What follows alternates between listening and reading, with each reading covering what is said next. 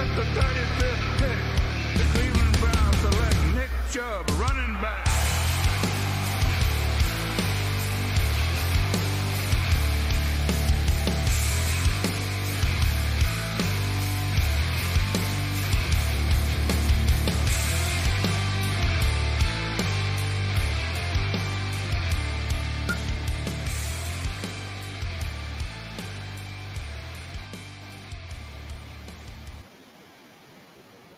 What is up, everybody? Welcome into another episode of the Draft Film Room and NFL Draft Podcast. I'm your host, Jacob. You can find me on Twitter at Roachizm13, ROACHIZM13. If you want to interact directly with the show, you can send us an email over at draftfilmroomnfl@gmail.com.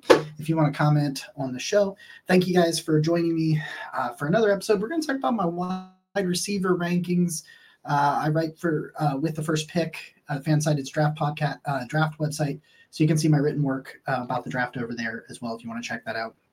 And I released an article earlier this week talking about my top 5 wide receiver prospects prior to the Senior Bowl and the testing and all of the things that are going to come next. But so I want to go over them with you real quick. And it's really funny. I said this in my article that it seems like every year we say, wow, this is the best wide receiver class in recent memory. Like, oh, this is a deep, deep wide receiver class. I don't think either of those things are going to be stopped being said anytime soon.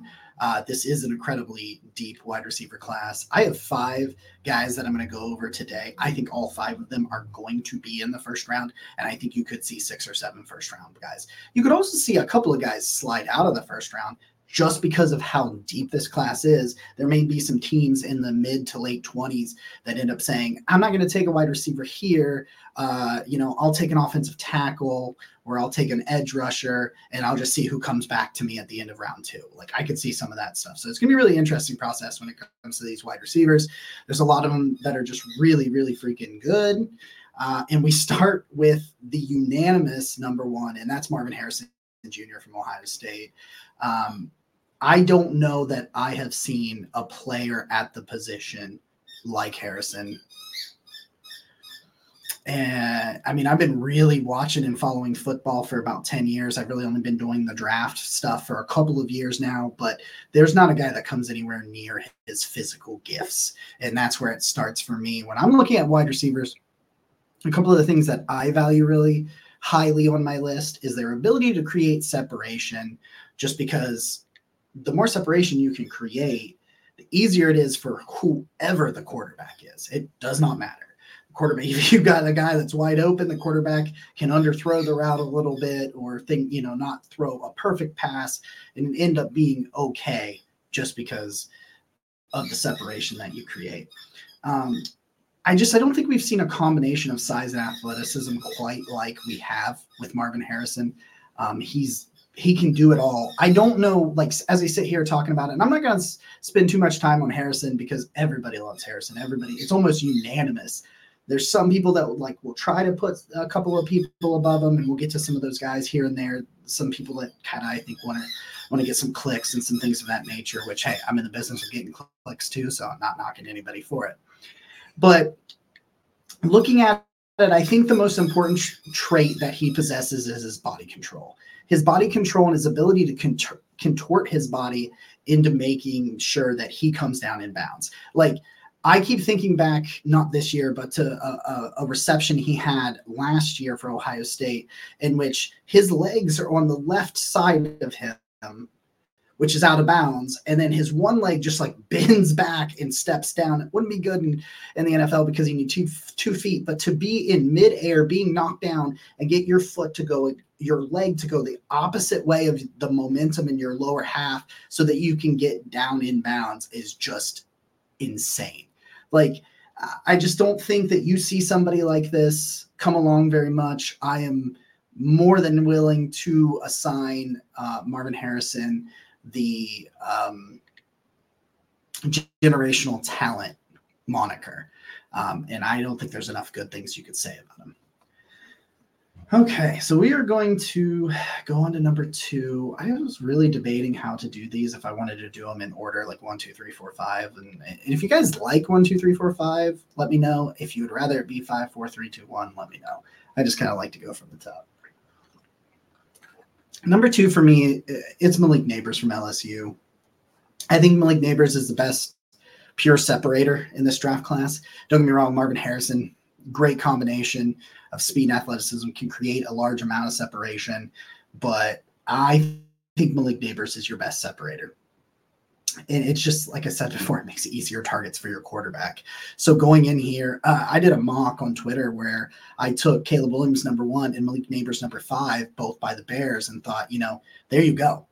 Whoever your rookie quarterback is, he needs somebody that can be an easy target. Malik Nabers, I think he draws a lot of comparisons to DJ Moore, and people, are like, well, now you got 2 of them. It's like 2 guys that can create elite amounts of separation. Yeah, I've got no problem. He really gets in and out of his routes so smoothly.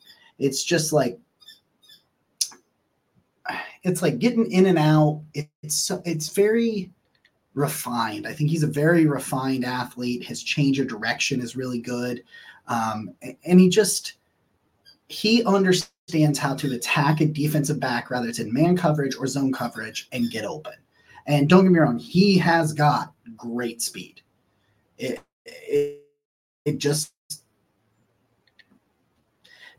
similar to Marvin Harrison. He's got a great combination of size and speed.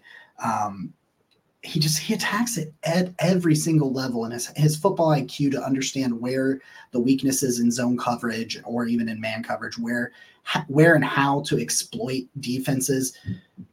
It's at a high level. And so I think Malik Nabers could be a top 5 pick, could be a top 10 pick. He's a top 10 talent by my evaluation in this class. So I have no problem with him going very high, very early. Some people want to put him above Marvin Harrison. I don't think he's quite there with the agility and the acceleration, but I do think Malik Nabers is really, really good. He's worthy of a top 5 pick.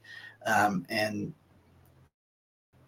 that's what this wide receiver class is going to be. You're like, oh, could this guy go in the top 10? Yeah, he could. Could this guy go in the top 10? Perhaps. I don't know. Where are we at?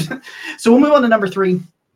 I think 1 and 2 are pretty set around the draft community where we are right now. And you'll have some risers and some fallers through the testing and some things of that nature, especially if there's off-field stuff that we don't know about that comes out later in the draft process. But I think most people have Nabers and Harrison. I think some people might have my number 3 guy above Nabers. I don't really think – I think – Harrison's his own tier. I think Nabers is in his own tier.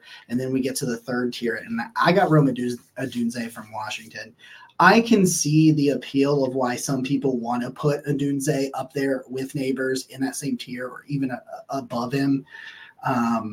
He was, one of the highest. He wasn't one of the highest rated recruits coming out of high school, but which really talks to what he has done and accomplished at Washington. His development, his hard work, the hours and dedication that he had to have put in to go from a not highly recruited player to a guy that we're talking about as I have as the 3rd best wide receiver in his class.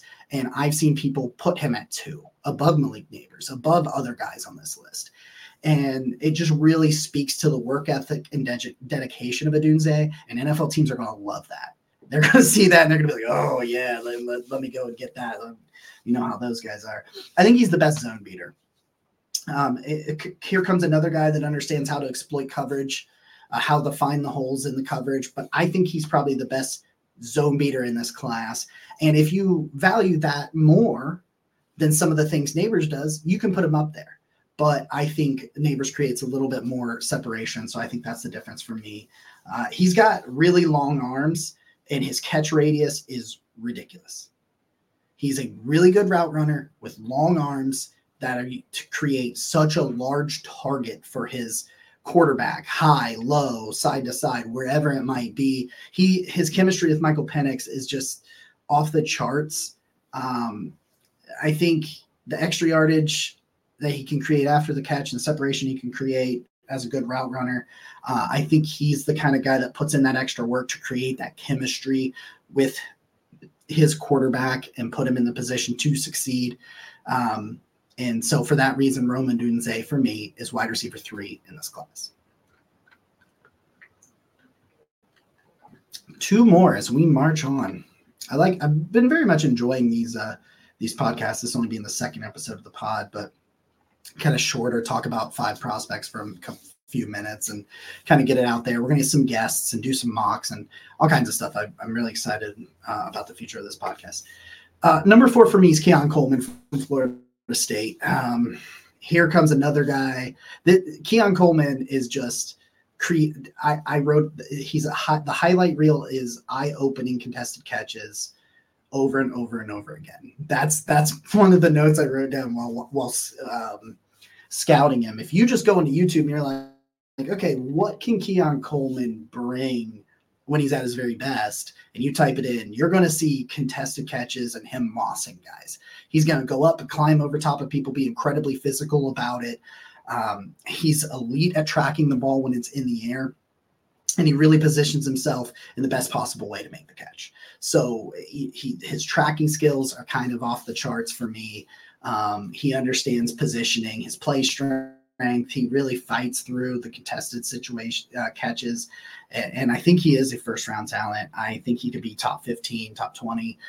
Some people have him above Rome Odunze, and I can respect that, totally understand that. I see where you're coming from with that. I think you're starting to split hairs after Malik Neighbors. For me, it's, Rome Odunze, Keon Coleman, and then I'm going to get to my 5th guy, and then I'm going to talk about a 6th guy who just barely missed out on this. And even then, I've got a 7 and an 8 that I think could also potentially be first-round picks. We're not going to talk about those guys in this episode, but just something to talk about.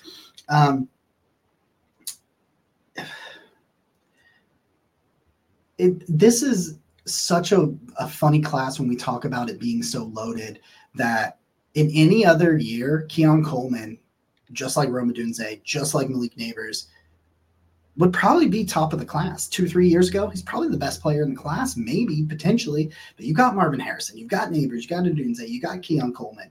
If you get one of these top 4 guys, in my mind, you have a wide receiver 1 definitively. I do not believe that any of these 4 are not going to be able to be wide receiver 1s. Now, could they never get all the way up there to be a wide receiver 1? Yeah, I guess. Because, it's a little bit of a crapshoot at times when you go looking at the draft and you say, well, he's a surefire. And things aren't completely surefire. Or no one would ever get fired and everybody would be undefeated, right? But I really think that these 4 guys especially will have long careers. They may not end up being first, true blue number 1 wide receivers for the entirety of their career, but I think they go up there. I think Coleman, that things that teams are going to really, really like about Keon Coleman is that he's a great run blocker. It's the same. You see that show up when he bullies smaller defensive backs, or if for some reason he's on a safety, a corner, and if somehow he lines up all over the field. Keon Coleman can go attack you from all over the field. And it's really fun to watch what he can do. But if you want to find, he can struggle a little bit to separate because he needs to refine his route running. But I don't see any reason why he can't. He's got all the physical attributes and tools. He's got good agility. He accelerates pretty well. He gets to his max speed. I just think Keon Coleman, if you were looking for one of the biggest, probably the biggest, most physical wide receiver in the class, a combination of those things, then Keon Coleman's the guy that you want to go. So if that's the type of wide receiver you like, go for it. But I think 4 teams are going to be incredibly happy with the pick. Like if for some reason, picks 1 through 4, we're going to be wide receivers in this draft. What I like to think about when I talk about this aspect is, if you remember when the Rams had the number 1 pick and it ended up being Jared Goff, and the Eagles traded up to get what eventually was Carson Wentz. When they traded up with, I'm a Browns fan. I cover the Browns for Browns Wire. They traded up with the Browns, and they traded up to 2. And this came like a couple of weeks before the draft. That was the even craziest part. It wasn't like draft night or anything like that. It comes a couple of weeks before the draft, or a week before the draft, or something of that nature. And it was because they were like, we like both guys. We like Jared Goff. We like Carson Wentz. So whoever the Rams don't take at number 1, we're okay. I think a team, if for some reason it was going to be 1, 2, 3, 4 wide receiver, I think a team would be willing to go up to 4 in the draft, knowing they would get, Neighbors, Odunze, or Coleman. I do think that that's how good these top 4 wide receivers in that class are. I think they're really effective, really good players. They're going to improve teams immediately day 1. Now we'll go to number 5, the last wide receiver prospect that we're going to talk about for this episode. And this was really hard. I had it down to Emeka Egbuka and Xavier Legette. I like Xavier Legette a lot, but I eventually went with Ohio State's Emeka Egbuka, and that's because I believe he is the best route runner in this draft. He's a technician. He reminds you of, I think I see a lot of comparisons to Amari Cooper in terms of he does all of the little things right. And as a Browns fan, that's what we love about Amari Cooper. And I think he's at his best in the slot, Emeka Egbuka is. And that's what might hurt him the most on draft boards, especially other draft podcasts like mine going out there. They're probably going to have an issue that he's more of a slot receiver. So if you take him in the first round, you have to already feel pretty good about your outside guy, things like that nature. But I think he can be a very effective guy from the slot. It was a down year for him. So if you go and you look at the stats in the production this year with Kyle McCord and the struggles of the Ohio State offense, and Egbuka was banged up a little bit, so those numbers aren't great. But I just think that he can be pretty explosive in the open field. He gets in and out of his breaks really well, creates a good amount of separation. You just see a guy that he just moves the change, creates separation, creates easy targets. And if you need 8 yards, Emeka Egbuka can get you 8 yards. He can also get in the open field and create really massive plays in those situations. But I think he's the best route runner in this class. So I'll put Egbuka at number 5 to round it out, and Xavier Legette, who I think is DK Metcalf light, will miss it out. He's number 6, and I got Troy Franklin number 7 for those of you that are wondering where those rankings go. And maybe we'll get to more wide receiver rankings as we get a little bit further in. Try to get a first-round mock draft for you guys coming out soon, potentially in podcast format. So that's it for today. Those are my top 5 wide receivers in this class. Marvin Harrison Jr., number 1, Malik Neighbors, number 2, Rome Odunze, number 3, number 4, Keon Coleman from Florida State, and number 5, the second wide receiver from Ohio State in this class, Emeka Egbuka. Tell me what I got right. Tell me what I got wrong. Tell me what you enjoyed. I'll drop probably next week. I think we're going to go to edge rushers. I think I'm going to pivot and go to edge rushers for next week's class. So I'll have my top 5 edge rushers next week sometime. Appreciate all of you. If you could give me a review, tell me if you want to support the show, tell your friends about it. Views, likes on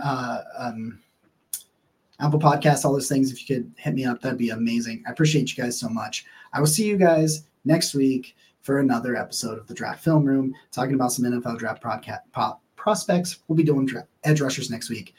Till next time,